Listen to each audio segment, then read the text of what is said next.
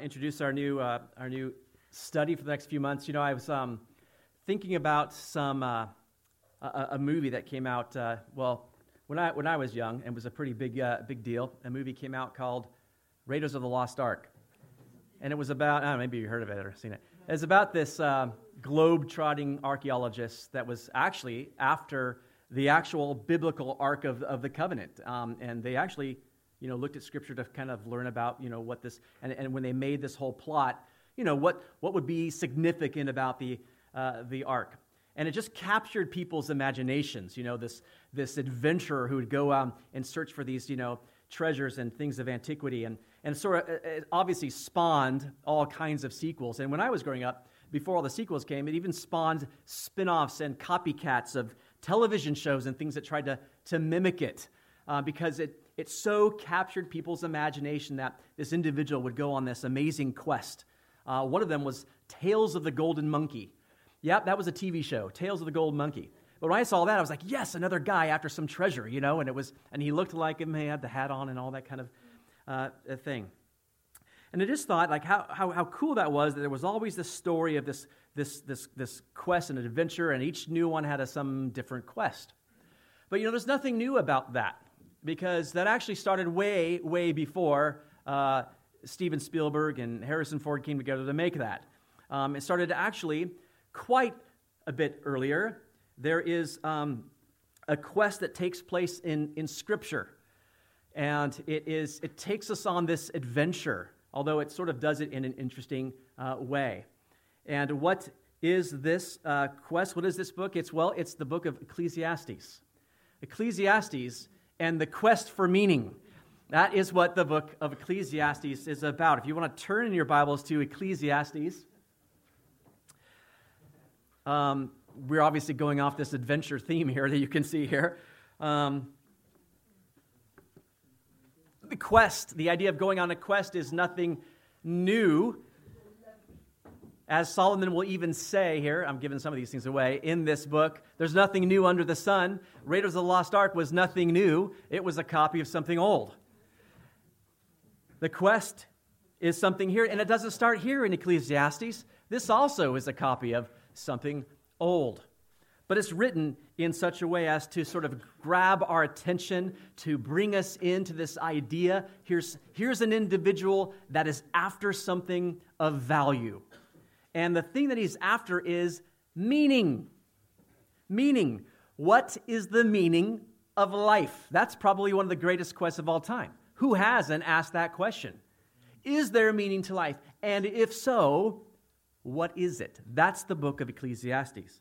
And so we're going to start with an introduction here because, first of all, you have a very awkward title, right? This probably wouldn't make a good movie because people would be going, what is Ecclesiastes, right? They wouldn't even know what that says, Ecclesiastes.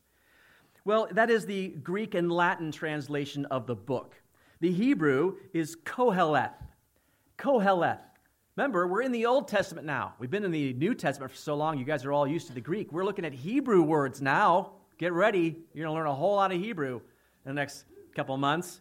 Koheleth, and it means one who gathers, specifically the people.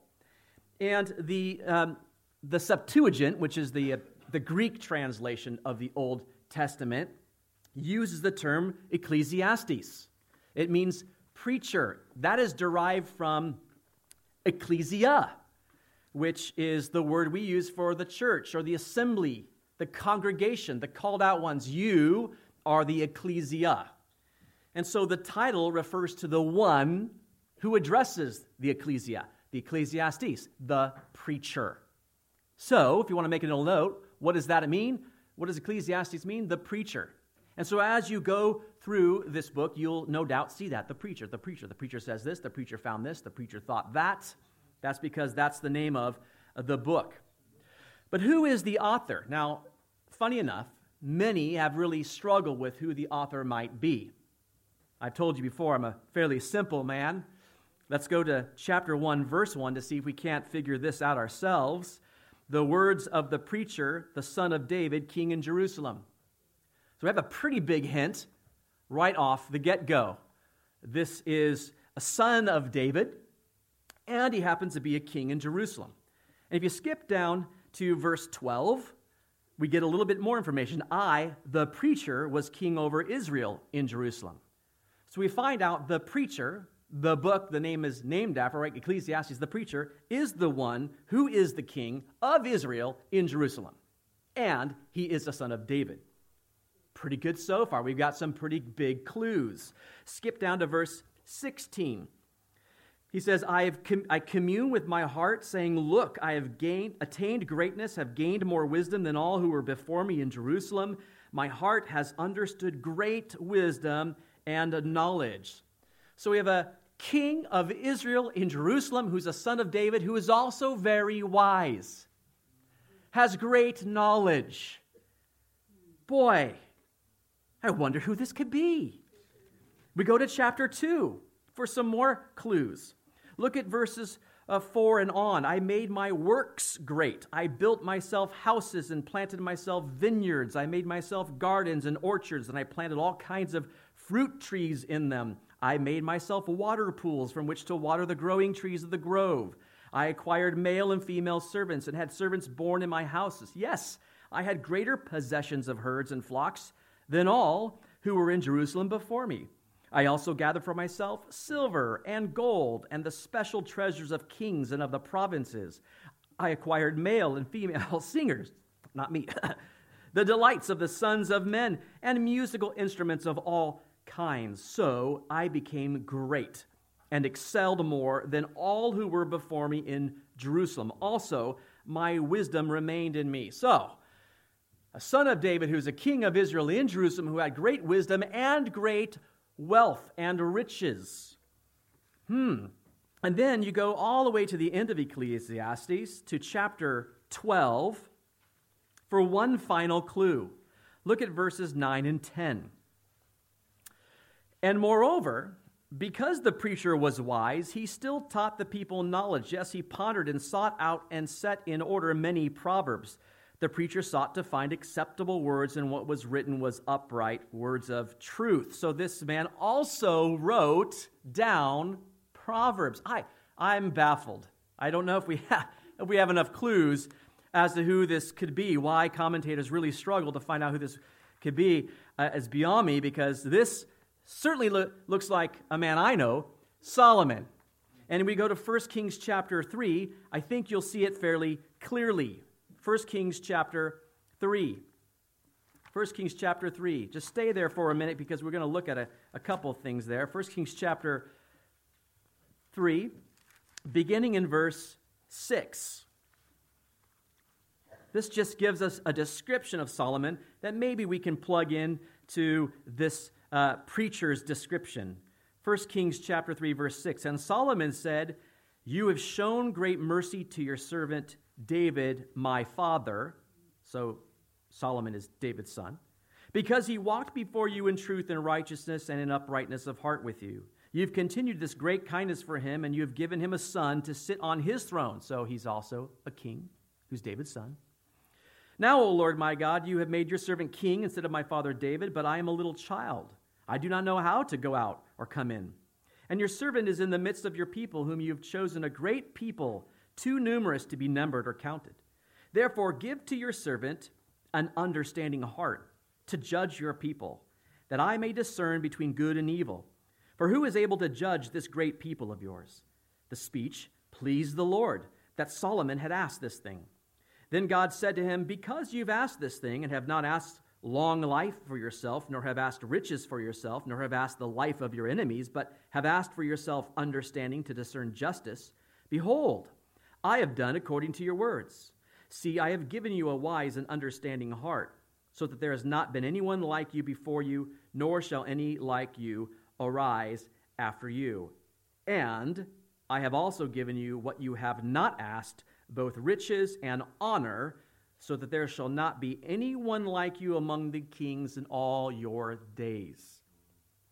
Boy, that sure seems to match up with the preacher we see in Ecclesiastes 1. Well, that's probably because that is Solomon.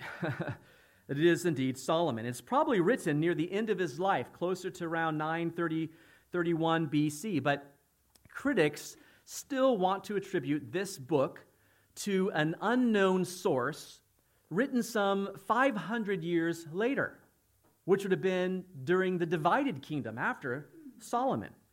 And there are a few interesting facts that will support Solomon's authorship, which are in addition to the passage that we just looked at, in addition to what we've just seen. And I think it's very interesting, and I want you to know about him. The author seems to be familiar with ancient literature of the time, which would have been accessible to Solomon in this time when he had this kingdom and he had great wealth, and when he had people coming to him to learn about his wisdom, that he would have access to ancient literature of different cultures. But to have that happen to him later, 500 years later, or to someone else later, during the divided kingdom, doesn't seem to make sense. And if you remember, the kingdom is indeed divided, because in 1 Kings, again, you don't have to turn there if you don't want to, or you were just there, but in chapter 11, we hear this: "But King Solomon loved many foreign women, as well as the daughter of Pharaoh, women of the Moabites, Ammonites, Edomites, Sidonians, and Hittites, from the nations of whom the Lord had said to the children of Israel, 'You shall not intermarry with them, nor they with you. Surely they will turn away your heart after their gods.' And Solomon clung to these in love. And he had 700 wives, princesses, and 300 concubines, and his wives turned away his heart." If you remember, because Solomon's heart was turned away, because he disobeyed the Lord and had all these wives, the Lord tore the kingdom from Solomon. And so there's a prophet that goes to Jeroboam, who was his superintendent at the time, and tears his cloak and tears it into 10 pieces and says, "That's what the Lord's going to do." And that's exactly what happened. After Solomon's death, his superintendent, Jeroboam, took 10 of the tribes and became Israel in the north, right? And his son, Rehoboam, took 2 of the tribes, and he became Judah in the south. And so there's a divided kingdom.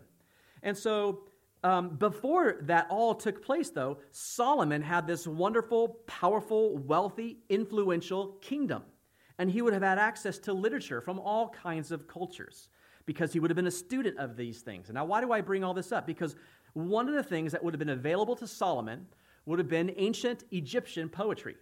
Because today we have some of these things and we can decipher them and we can read them. And one of them is called the Harper Songs, or Songs of the Harper. It's an inscription that was found in a tomb. It was probably a song. It's a poem. And in the Harper Song, particularly in the tomb of King Intef, here's this poem. It begins with lamenting the cycle of passing generations and grieving over the silence of the graves of the long dead nobles. And right here in chapter 1 of Ecclesiastes, Solomon does the same thing. In verse 4, one generation passes away and another generation comes. And then he grieves over their loss in verse 11. There's no remembrance of any of these things. The poem recommends then instead, rejoice while one is still alive. Wear fine linen. Anoint yourself with oil. And when you look at Ecclesiastes chapter 9, turn there really briefly. I just want you to see this. You see these things in here. The idea is that since you can't escape death, you can't take your earthly possessions into the afterlife, the poem goes on to say, then you should just follow your heart's inclination, right? Do what you want to do here on earth.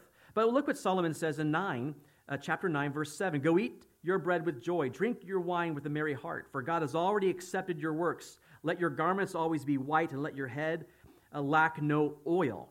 And then he adds, live joyfully with the wife whom you love all the days of your vain life, which he has given you under the sun. All your days of vanity, for that is your portion in life and in the labor which you perform under the sun. And so there's similarities in what we find in the Harper Song to what we find here, but not just in the Harper Song.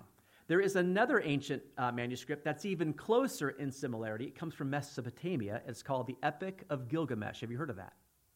Probably some of you had read it in school. My daughter had to read it for school this year, so I'm very familiar with it because I had to grade her papers. She had to write about the similarities between the Epic of Gilgamesh's account of the flood, and yes, it's in there, with the biblical account of the flood. And obviously, which one came first? The biblical account. The Epic of Gilgamesh is just their version of the flood. And so that was a documented manuscript that would have maintained, they would have maintained in Mesopotamia, and no doubt Solomon was able to read these wonderful works and was inspired and maybe pulled some of those ideas because many scholars look at what he says here in verses 7 to 10, what we just read, as being directly taken, or at least the thoughts taken, from the Epic of Gilgamesh. There is a tavern keeper who gives advice to the hero Gilgamesh, and this is the summary of the message. In view of the pending death of all humankind, the task of mortals is to make the most of life, to eat, to drink, to be merry, to be clean, dress radiantly, delight in your children, and provide joy for your spouse. That's just a truncated version. It's longer than that.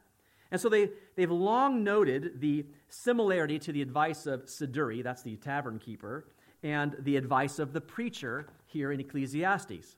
Now, the preacher also concluded that the accumulated works that have been accomplished by man under the sun are essentially meaningless or vanity, chasing after the wind.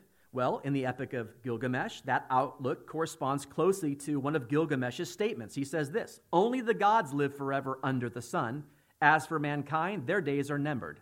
Whatever they achieve is but wind." Other parallels to Ecclesiastes found in Gilgamesh include the mention of the three-stranded cord when commenting on friendship and the point that no aspect of life is permanent. And you'll see that even come out here in chapter 1. He speaks of permanence and impermanence. So how do we take all this? What are we saying? Is there cause for concern? I mean, are we just reading a redo of the Epic of Gilgamesh? Well, listen, it's not uncommon for biblical texts to follow the pattern of non-biblical counterparts, even to the point of citing them. We have seen that. If you read the book of Deuteronomy, if you were to actually sit down and study it, you'd be forced to study that it follows the pattern of an ancient Near Eastern treaty. That is actually how it's written, because that's how they did those things in those days. So they borrowed the form of how that would have been done. Paul cited a poet's description of Crete, didn't he, in Titus? So there's no worry there. There's also no suggestion that Ecclesiastes as a whole is modeled after Gilgamesh. You wouldn't even known had I not mentioned that to you. There are enormous differences between the two. Ecclesiastes, for example, is not a story. It's not a poem. It doesn't tell a story. It's not a narrative. Epic of Gilgamesh, well, yeah, epic, right? It's a story. So there's no worry there. And although the call to joy here in Ecclesiastes 9, what we looked at, finds its closest parallel in the Epic of Gilgamesh, the wording is not the same. No scholar suggests that what Solomon did was just simply lift the lines from Gilgamesh and put it in here, and that's not what we're saying at all. What I'm saying is that the kingdom of Solomon had strong contacts with those nations when they thrived. But if you were to forward the time of the writing, right, to the divided kingdom, when Egypt and Mesopotamia had lost their glory, it's really not thinkable that those things would have been available to him. And I think, if anything, the similarity that we see here reinforces the credibility of that Solomon wrote this book, since no other time in Israelite history was it so notable for its strength. So that's just one thing I wanted to mention to you today. But who is the audience? Who is this written to? What's this about? If you just look at the very end of Ecclesiastes, chapter 11, verse 9. Chapter 11, verse 9. "Rejoice, O young man, in your youth, and let your heart cheer you in the days of your youth. Walk in the ways of your heart and in the sight of your eyes, but know that for all these God will bring you into judgment." He speaks to a young man there. And then later in chapter 12, verse 1, "Remember now your Creator in the days of your youth." So he seems to be speaking to the next generation, the young people. And you add to the fact that this book is one of the 5 scrolls known as the Megillah. I mentioned that back for you who attended the Esther and Ruth studies. Those are 5 books that were specially set aside and read at special occasions. Esther and Ruth certainly were done. So was Song of Solomon and Lamentations. Ecclesiastes was one of those as well, because it's wisdom literature. We're in wisdom literature. Job and Proverbs are wisdom literature. And wisdom literature is written to help readers understand and cope with the practical and philosophical issues of life, right? That's what they're written about. And books like Proverbs and Ecclesiastes, well, they're the biblical answer to the search for truth, right? To the search for meaning. Proverbs just gives us basic wisdom. It gives us fundamental principles to live by. Ecclesiastes approaches this through the life of Solomon, which is how it's different. It's not done in narrative, but it's done through questions, through examples, even some poetry and thoughts that are all derived from Solomon's own pilgrimage in his quest for meaning. And so we look at Ecclesiastes in this way. It represents the autobiography of Solomon because he squandered God's blessings on his own personal pleasures and pursuits for the majority of his life. And so he writes this to warn future generations not to make the same error. Instead, live for the glory of God. And since we're all prone to pursue the things of life rather than the things of God and the giver of life, well, we have a lot that we can learn from Solomon, can't we? After all, he is the wisest man who ever lived. So Solomon says at the end of his life here, you picture this, he has gathered all the young men of the kingdom before him, right? And if you were a young man wanting to learn from someone wise, you would be eager to hear. Like I was always eager to be before Pastor Glenn, right? Every time he opened his mouth, I was like, shh, right? Because that man, he's forgotten more than I'll ever know. He had wisdom constantly coming out. And I would just imagine these men coming before Solomon, like, what is he going to say? Like, this, he knows everything, right? And just be ready with pen and paper, like, just let it go, buddy. I'm ready to write it. So let's read the words of the preacher today. The words of the preacher coming out. We'll look at the first chapter here. The words of the preacher, the son of David, king in Jerusalem. Vanity of vanities, says the preacher. Vanity of vanities, all is vanity. How would you like to have those be the first words out? Wait, come again? All right, vanity? What do you mean? What profit has a man from all his labor in which he toils under the sun? One generation passes away, and another generation comes. But the earth abides forever. The sun also rises, and the sun goes down and hastens to the place where it arose. The wind goes toward the south and turns around to the north. The wind whirls about continually and comes again on its circuit. All the rivers run into the sea, yet the sea is not full. To the place from which the rivers come, there they return again. All things are full of labor. Man cannot express it. The eye is not satisfied with seeing, nor the ear filled with hearing. That which has been is what will be. That which is done is what will be done. And there's nothing new under the sun. Is there anything of which it may be said, see, this is new? It has already been in ancient times before us. There is no remembrance of former things, nor will there be any remembrance of things that are to come by those who will come after. I, the preacher, was king over Israel and Jerusalem, and I set my heart to seek and search out by wisdom concerning all that is done under heaven. This burdensome task God has given to the sons of man, by which they may be exercised. I have seen all the works that are done under the sun, and indeed all is vanity and grasping for the wind. What is crooked cannot be made straight, and what is lacking cannot be numbered. I commune with my heart, saying, look, I have attained greatness, and I have gained more wisdom than all who were before me in Jerusalem.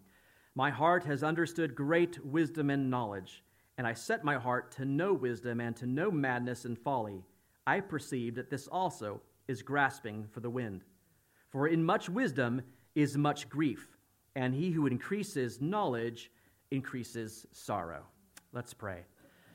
God, we thank you for the opportunity to be in your word today and to, Lord, begin a new study this year, a new study into the Old Testament and to wisdom literature. And Lord, we just pray that you would give us wisdom as we seek to understand the writings of the wisest man who ever lived. Lord, this is still Holy Spirit inspired. And so we recognize that we still need your Spirit. Grant us your Spirit and his wisdom today, Lord, and open up our minds to what you want to show us today. We pray in Jesus' name. Amen. Well, very simple outline today. The words of the preacher, the first thing we're going to look at here in the first 11 verses, and I'm just going to, you probably saw it there. The way Solomon approaches this quest is he gives us the conclusion at the beginning. He tells us the results of his quest with the very first words out of his mouth. These young men are waiting to hear these pearls of wisdom dripping out of Solomon's mouth, and he just comes out swinging, and he says, vanity of vanities, all is vanity. In case you didn't get that the first time, he says it again, right? vanity of vanities. It's just piled in there. What is this word that he's using? You ready for some of the Hebrew? It's hevel. Hevel. And it means, in one sense, and probably the main sense that's being used here, a breath or a wind or a vapor. Your NIV will translate this meaningless. Maybe you have that version. Hevel. And when you put hevel in conjunction with some of the phrases that are used here, you get some different perspective here. Hevel is used in conjunction with grasping for the wind. It's also used with what profit is there, what value is there. And it's a word Solomon will use 37 times. When you see a word used that many times, you know he's trying to make a point. Vanity is all through this passage. And metaphorically, this Hebrew word refers to what is unsubstantial, without real value. It's seen compared to the characteristics of wind and vapor, and it carries the idea then of something that's fleeting, right? Something that's transitory. In chapter 6, verse 12, it says, "For who knows what is good for man in life? All the days of his vain life which he passes like a shadow. Who can tell a man what will happen after him under the sun?" It's just fleeting.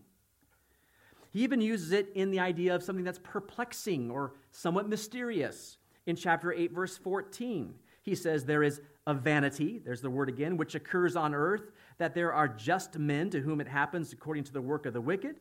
And again, there are wicked men to whom it happens according to the work of the righteous. I said that this also is vanity." Right? What happens to the wicked happens to the righteous. What happens to the righteous happens to the wicked. This is just perplexing. So he says it's vanity. It's even used to help us understand something that's unseen or something that's obscure. In chapter 11, verse 8, he says, "If a man lives many years and rejoices in them all, yet let him remember the days of darkness, for they will be many. All that is coming is vanity." All that's coming. We don't even know what that is. It's unseen. This word havel is used elsewhere in the Old Testament with that sort of fleeting idea. In Job chapter 7, verse 16, he says, "I loathe my life. I would not live forever. Let me alone, for my days are but a breath." Havel. In Psalm 39, verse 5, "Indeed, you have made my days as handbreadths, and my age is nothing before you. Certainly every man at his best state is but vapor." As his best state. And the New Testament touches on that idea, doesn't it? You're probably very familiar with that in James, right? In James chapter 4, verses 13 to 14. James writes this, "Come now, you who say, 'Today or tomorrow we'll go to such and such a city, spend a year there, buy and sell and make a profit,' whereas you do not know what will happen tomorrow. For what is your life? It is even a vapor that appears for a little time and then vanishes away." And I think that's the idea Solomon is getting at here. It's meaningless. It doesn't have any lasting value. It's all meaningless. Now, so Solomon spoils it for us here at the beginning and spoils it for these young men that want to hear these pearls of wisdom. And so he wants to help us understand how he reached that conclusion. And so he asks two questions, and that's what we'll primarily look at today. There's two questions of the preacher, and the first one is here in verse 3. "What profit has a man from all his labor, in which he toils under the sun?" What profit, he says. Profit is another word you're going to see a lot in this book. It's used 10 times, and it is the word yithron. Yithron. And what he means by that is what gain does he have? What advantage? What is the real value that is left over?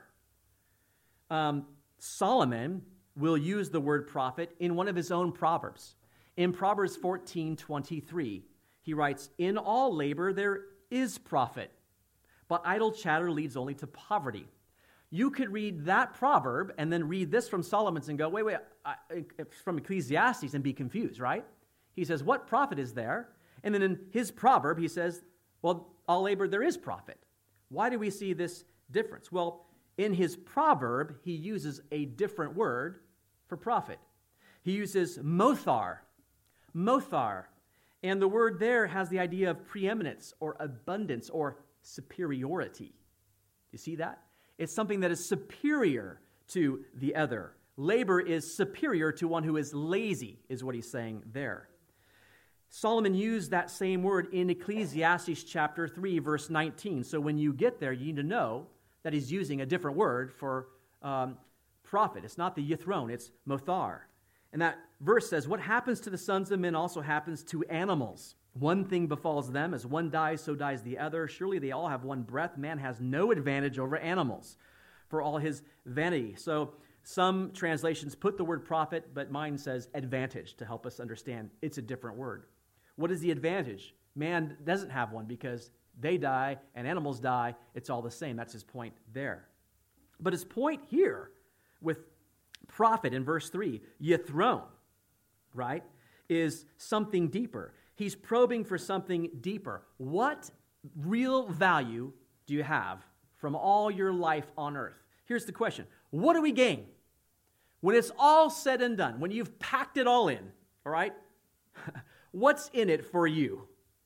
You've worked, you've climbed the ladder, you've done all this, what do you achieve from all the stress and work and pain and toil? Or is life cheating you out some way? That's the question. What's left over for you? And he says, in which he toils under the sun. Under the sun is another phrase. I'd underlined it. You'll see 30 times in Ecclesiastes. Under the sun is all through here because it shows, one, that the writer's interest is universal. He's not just thinking about his people in his land. He's thinking about universal. It's synonymous with under heaven, right? Or when we read on earth. Under the sun means this is a universal problem. The question I'm asking, it applies to everybody. What do you have after you've given it all? What's left over under the sun? But it also limits his question to and this is so important to understand, to the horizontal plane. Ecclesiastes can be very confusing if you don't understand this idea, that Solomon is only looking at things from this perspective. As I work and labor under the sun with no real recognition of anything vertical, just here, from that perspective, what value do you have? And the point is, you need to have this perspective. But he approaches this with just under the sun. When I just look at this, not this, with the eyes of man and the wisdom of man, and I ask that question, what profit is there? What's his conclusion going to be? Well, his conclusion is given to us. It's meaningless. It's vanity. And he provides evidence for us in the next few verses. Because naturally, those men, well, how do you reach that conclusion? Right? I mean, look at you. You're great. You're the richest man who ever lived, the wisest man who ever lived. Why would you reach that conclusion? Well, he begins to present some evidence through here. And this is another important thing to keep in your mind as we go through this. When Solomon is presenting evidence, he is only interested in empirical evidence. You know what I'm saying when I say empirical evidence? Evidence that is tested, that is observed and documented, right? That is experimented. It appeals to the senses. That's the only evidence he's looking. He's not concerned with anything beyond. You can't test that. He's just looking here. When I present empirical evidence, when I open my eyes and I look at the world, this is what I see. And that's what he's doing here. Look what he says in verse 4. 4 through 8, these are the futile repetitions of life that he notices, right? That it just seems like we're in this endless cycle, right? Some of you families experience that, right? You get in places where you're like, I'm just in a rut. I feel like we just wake up and the same thing happens every day. It's just a futile repetition. And you probably have thought this in your mind. Where is this? What's this all going to add up to in the end, right? That's his idea here. And look what he says in verse 4. One generation passes away and another generation comes, but the earth abides forever. Here, the essence Solomon is going for is that idea of permanence and impermanence. What is the permanent thing in here? Well, it's the earth. And you might say, well, the earth isn't going to be permanent. That's not his point. Right now, it is, right? Because that remains, and man comes and goes, comes and goes, comes and goes. But the earth just remains. It always is there. But men come and go. One generation passes, another replaces it. The earth is huge. It's permanent. Man is small and transitory. And the labor of one generation is replaced by the labor of another. And we even recognize the passing of generations. We name them to help us with that, right? I just recently saw something on Facebook to help people remember which generation is what. And it says, yeah, well, X is followed by Y. Oh, and Y is followed by Z or Z, right? Like, oh, okay, that's helpful. Naturally, right? But there's like, well, the millennials, and there's this, and they, the baby boomers are this. They're trying to like lay it out. We name them ourselves. We recognize, well, that was that generation, and that has passed. And this is a new generation. We do the same thing, and Solomon is saying the same thing. Yeah, well, one generation passes, another follows. That's how it happens. And so then he turns to nature. Look what he says in verse 5. The sun also rises, and the sun goes down, and hastens to the place where it arose. I mean, this is the evidence he's supporting here just from the natural realm.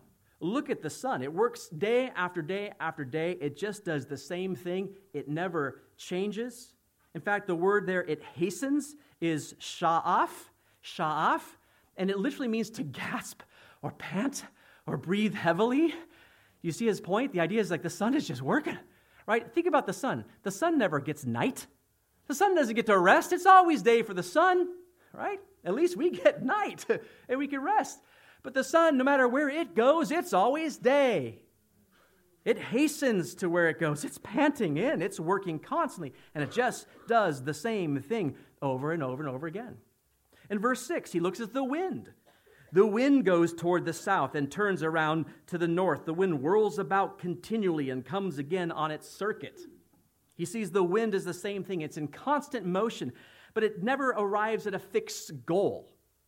Well, I would argue with Solomon here. I would say, no, it does. The goal is the Antelope Valley where I'm from.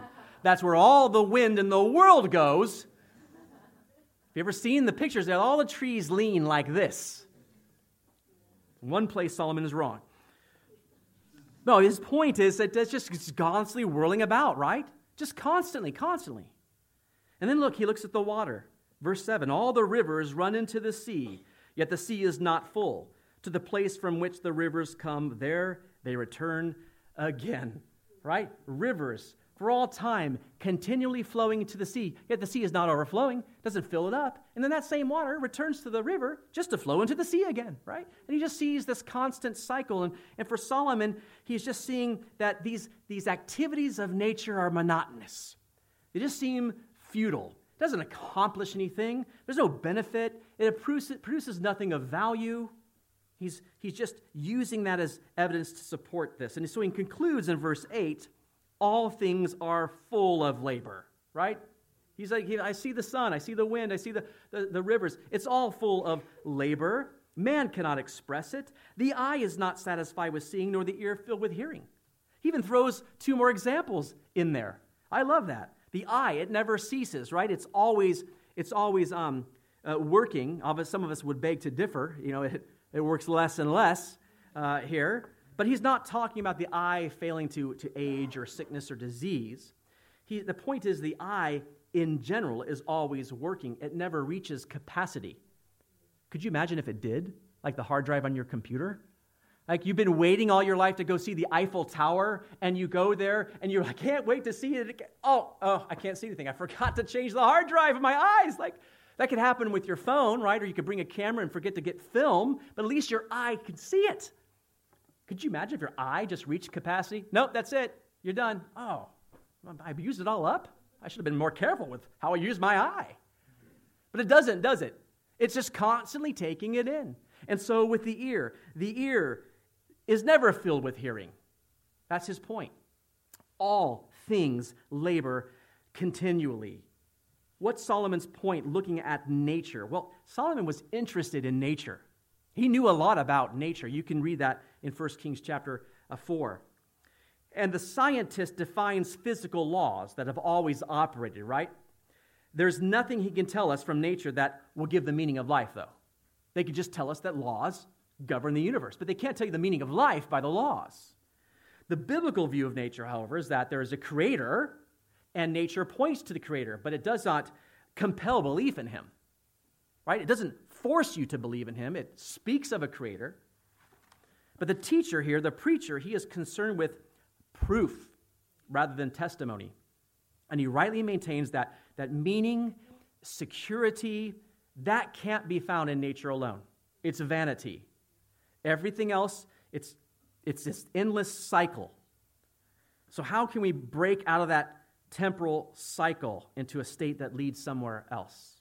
That's his point. Can we? So that's his first question here. His second question comes in verse 10. I know we're skipping verse 9, but that's because he puts the question just a little bit later and answers it before the question. So look at verse 10. We'll come back to 9. Is there anything of which it may be said, see, this is new? So here's his other evidence. He's already presented sort of the futile repetitions. Here's the futile innovations. Is there really anything new, right? We see ourselves as a very innovative society, that there's all these new things, right? And certainly that's true. Certain generations could look and say, well, the iPhone, right? Who would have thought that? But look what Solomon says about these things in verse 9. That which has been is what will be. That which is done is what will be done, and there's nothing new under the sun. I've always used that phrase in regards to entertainment and plots in entertainment. I say, there's nothing new under the sun. You can't recreate everything. You go back to the Greek tragedies, and they're the same soap operas you watch today. They're just rehashed, right? Repackaged. For me, growing up, there was one innovation I thought was the creme de la creme. Because when you were growing up, in my time, if you wanted to watch a movie, you just had to sit around and hope that it was aired on television, right? And for us growing up, I don't know why, it was just my family's favorite, but my parents loved The Wizard of Oz. And every year, once a year, it would come on TV. And we would get the TV guide, and we would mark when it would come. And I would look forward to it's a Wizard of Oz night. We'd make a big thing of popcorn, and we'd watch it.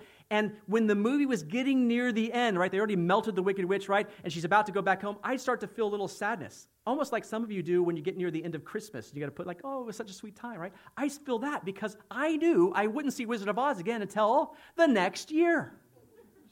And then they came out with this amazing innovation, the VHS recorder. Yes. No. We didn't own one. No. You went to the store and you rented the VHS recorder. And they put it in this big bag. And then you also picked out a couple of VHS movies to watch on your VHS recorder. And you took this big thing home and you plugged it into the TV. And in the comfort of your own home, you watched the movie of your choosing. That was incredible. Absolutely amazing. And then they made them available and affordable to the common person. And we bought our own VHS recorder. And we began to make our own recordings of movies. Now, some of the kids are here going, what's a VHS recorder? My kids know what one is because before we moved here, we still had one. I still have it. It's in storage. I've got an entire VHS recording collection of movies. You know why? They're going to outlast DVDs. One scratch on a DVD, it's done. You drop a VHS cassette tape out a third-story window, that sucker will play. Right? You stuck it in the machine, and sure, it ate up the tape every now and then, but that was nothing a little patience and sellotape couldn't fix. And it would play again. VHS recorders coming back, I mean it. But seriously, is there really anything new? Look what he says in the second half of verse 10. It has already been in ancient times before us. Now, some of you are still thinking, but has it? I mean, the iPhone, let's talk about this. Here's a great quote that I think will help you understand what Solomon is trying to say. But you may say there are new things to make life exciting, new technologies that open up a whole new future. No, answers Solomon. Already it has existed for ages which were before us. New technology, in reality, only speeds things up, meeting the same old needs and desires faster and perhaps more efficiently, but the needs and desires are the same. To communicate, to heal, to influence, to destroy. Transcontinental communication is still an extension of the mouth. Magnetic resonance imaging, MRI, is an extension of the eye. Computers are an extension of the mind. And intercontinental ballistic missiles are an extension of this, the fist. But that's the idea. It's the same old, it's just repackaged and new and maybe a little bit more efficient. Solomon is not denying man's creativity Man is creative. He's just talking about the newness of man's accomplishments. The discovery of America and the first trip to the moon were both discoveries, and they required planning, and they had danger aspects, but they were both explorations to distant places. Do you see my point? That's Solomon's point. But Solomon adds one other piece of evidence here in verse 11. There is no remembrance of former things, nor will there be any remembrance of things that are to come by those who will come after.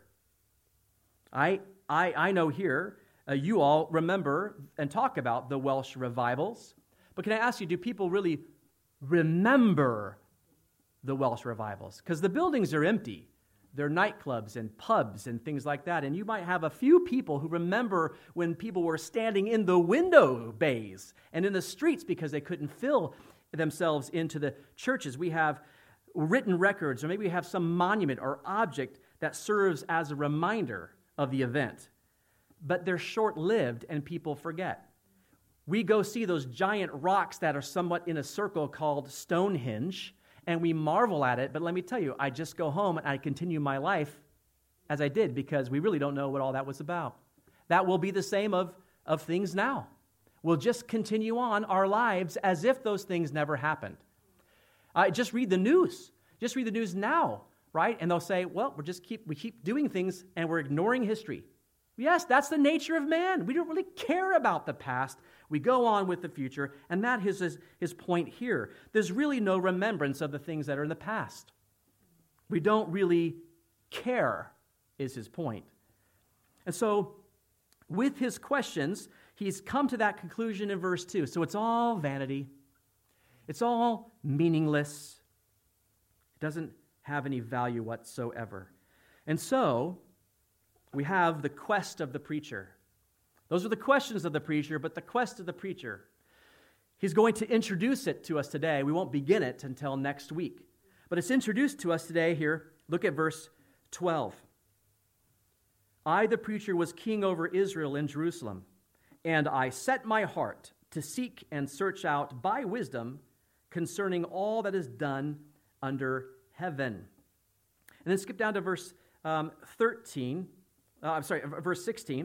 I communed with my heart, saying, look, I have attained greatness. I've gained more wisdom than all who were before me in Jerusalem. My heart has understood great wisdom and knowledge. So here we just see that Solomon's quest is going to be this. He wants to use his wisdom under the sun to discover meaning of life. All that is done under heaven, again, it shows that limited world view. He is operating with the resources available to him on earth, and he has set his heart, his inner life, his mind, his will, his emotions to seek, to search out answers using wisdom, which is restricted under the sun. And here are his conclusions, again given to us before he even begins. We'll see the quest begin next week. But look what he says here in verse 13. 4 conclusions regarding wisdom. The first is this: wisdom is burdensome. Wisdom is burdensome. Look at verse 13. The second half there we haven't read. He said this: this burdensome task God has given to the sons of man by which they may be exercised. Exercised. Burdensome task given to men to exercise them. The word exercise is anah. Anah. And it can mean to afflict or to humble or trouble someone, but it also can mean to just keep one occupied or busy. I say it's probably a little bit of both here. Wisdom is a burdensome task for man, because man has a compulsion. And when I say man, you understand what I mean. Mankind has a compulsion to think and to plan in order to understand what their life is about and where it's going. And he says, that's a burden everyone bears. I remember when I knew that I was going to marry Jody, right? When that was done, I just knew, the date was set and it was going to happen. There was a burden lifted. Because it's one of those burdens we carry of worry of like, what's going to happen with this? What's going to happen with this? We do that all our lives with every little bit. What's the next job? Where's the next this? What about the kid? It's always there. He says, wisdom, it's a burdensome task. Everyone has it. You constantly got to be thinking about the future. What's going to happen next? It's a burdensome thing, and all mankind has it. I heard this quote, "The problem of life is no optional hobby." We all have to deal with the problem of life. The second point he says is wisdom is frustrated. Wisdom is burdensome, but wisdom is also frustrated. In verse 14, look what he says, "I've seen all the works that are done under the sun, and indeed all is vanity and grasping for the wind." This is the first time we see him using this phrase, grasping for the wind, and in conjunction with vanity. You certainly get the picture. Can you grasp wind? No. It can punch you in the face, but you can't grasp it. It has amazing power. We can harness the power of wind, but we can't grasp it. It's a vanity thing. It's a meaningless task. If you were to send someone out and tell them, hey, go out and grab as much wind as you can, they'd never finish that task.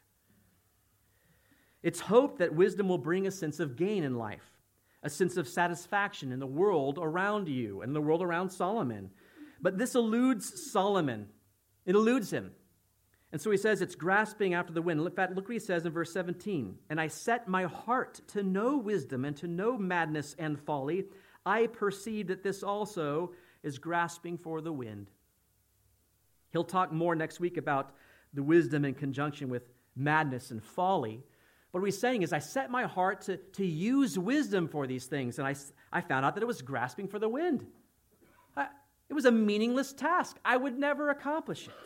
So it's frustrated by his attempt there when he depended on observational research, again, right? Empirical evidence, rather than divine revelation to understand life, then he found it to be empty. Many people do. Many people find their lives to be empty, meaningless, because they're operating with this and not this. The third conclusion he comes to is this: wisdom cannot solve everything. Verse 15, "What is crooked cannot be made straight, and what is lacking cannot be numbered." Right? The expected outcome of wisdom is success, right? And what is success supposed to bring you? Well, happiness. But there are no guarantees in life. This grieves the one who places his hope in human achievement alone.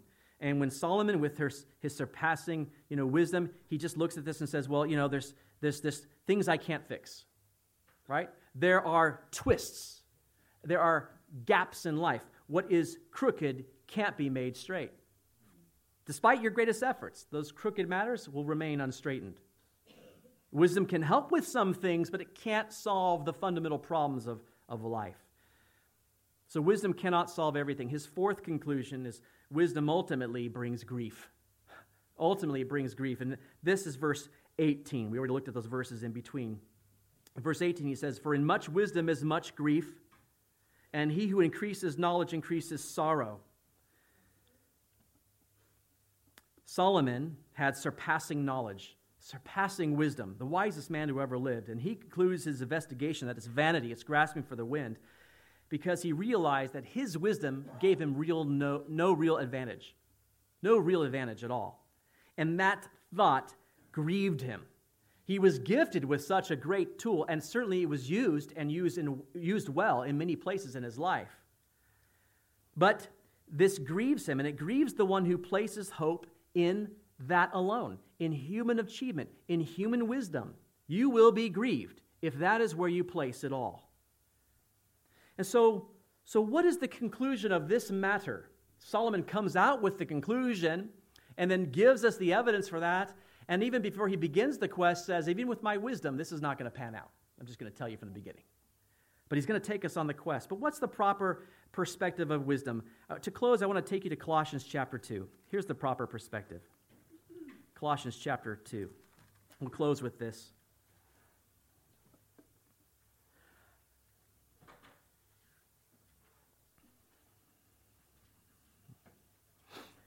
Paul is praying for the church there and the church in Laodicea as well. And in chapter 2, verse 2, he says, that their hearts may be encouraged, being knit together in love, and attaining to all riches of the full assurance of understanding, to the knowledge of the mystery of God, both of the Father and of Christ, in whom are hidden all the treasures of wisdom and knowledge. Wisdom and knowledge, all hidden in Christ. Knowledge is simply the apprehension of the truth, right? It is the gaining of truth. Wisdom is the application of that truth. That is how that works together. But both are found ultimately in Christ. Solomon's quest was to see the usefulness or value of wisdom, but restricted under the sun, right? If I don't try to find that in Christ, if I just try to use the senses, empirical evidence, observation, when I observe life as it is, the endless toil and the cycles, I just see no value. And that's why you have the people you do making such loud clamor about there's no God, and right, the Richard Dawkins of this world see no value to these things because they're only looking with these eyes. They should take a note, and they should take a lesson from the one who did that and said, that just proved to be vanity. It proved to be meaningless. So long as wisdom is restricted to the realm under the sun, it sees the throbbing tumult of creation, life scurrying around its ever-repetitive circuits, and nothing more. That is the truth. So Solomon is going to say, this is what you get when you look at it this way. And then he's going to take us on the adventure. And he's going to show us on his quest, here's what I did. Here's how I did it, all the way through.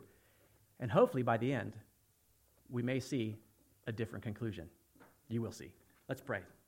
God in heaven, I thank you so much for your word today and for the wise words of Solomon as he has looked at the endless, futile cycles of life, the labor of man, the works and human achievement of man, and his conclusion is it just doesn't add up to anything ultimately.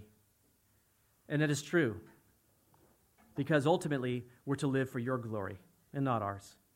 And God, I just thank you for Solomon and for his wisdom and for the writings here in Ecclesiastes. And I just pray, Lord, that as we begin this study and we are in this book for the next few months, Lord, that you would just really encourage our hearts. Lord, there is value to wisdom, as we will see, that we would apply that wisdom, but apply it in the way that you've called us to, that we realize that it's truly only found in you, that we must have the knowledge of the truth, and we must apply that truth through the wisdom that we can only get from you. So God, we just pray for that. Help us by the power of your Spirit to live that way for your glory, we pray in Jesus' name. Amen.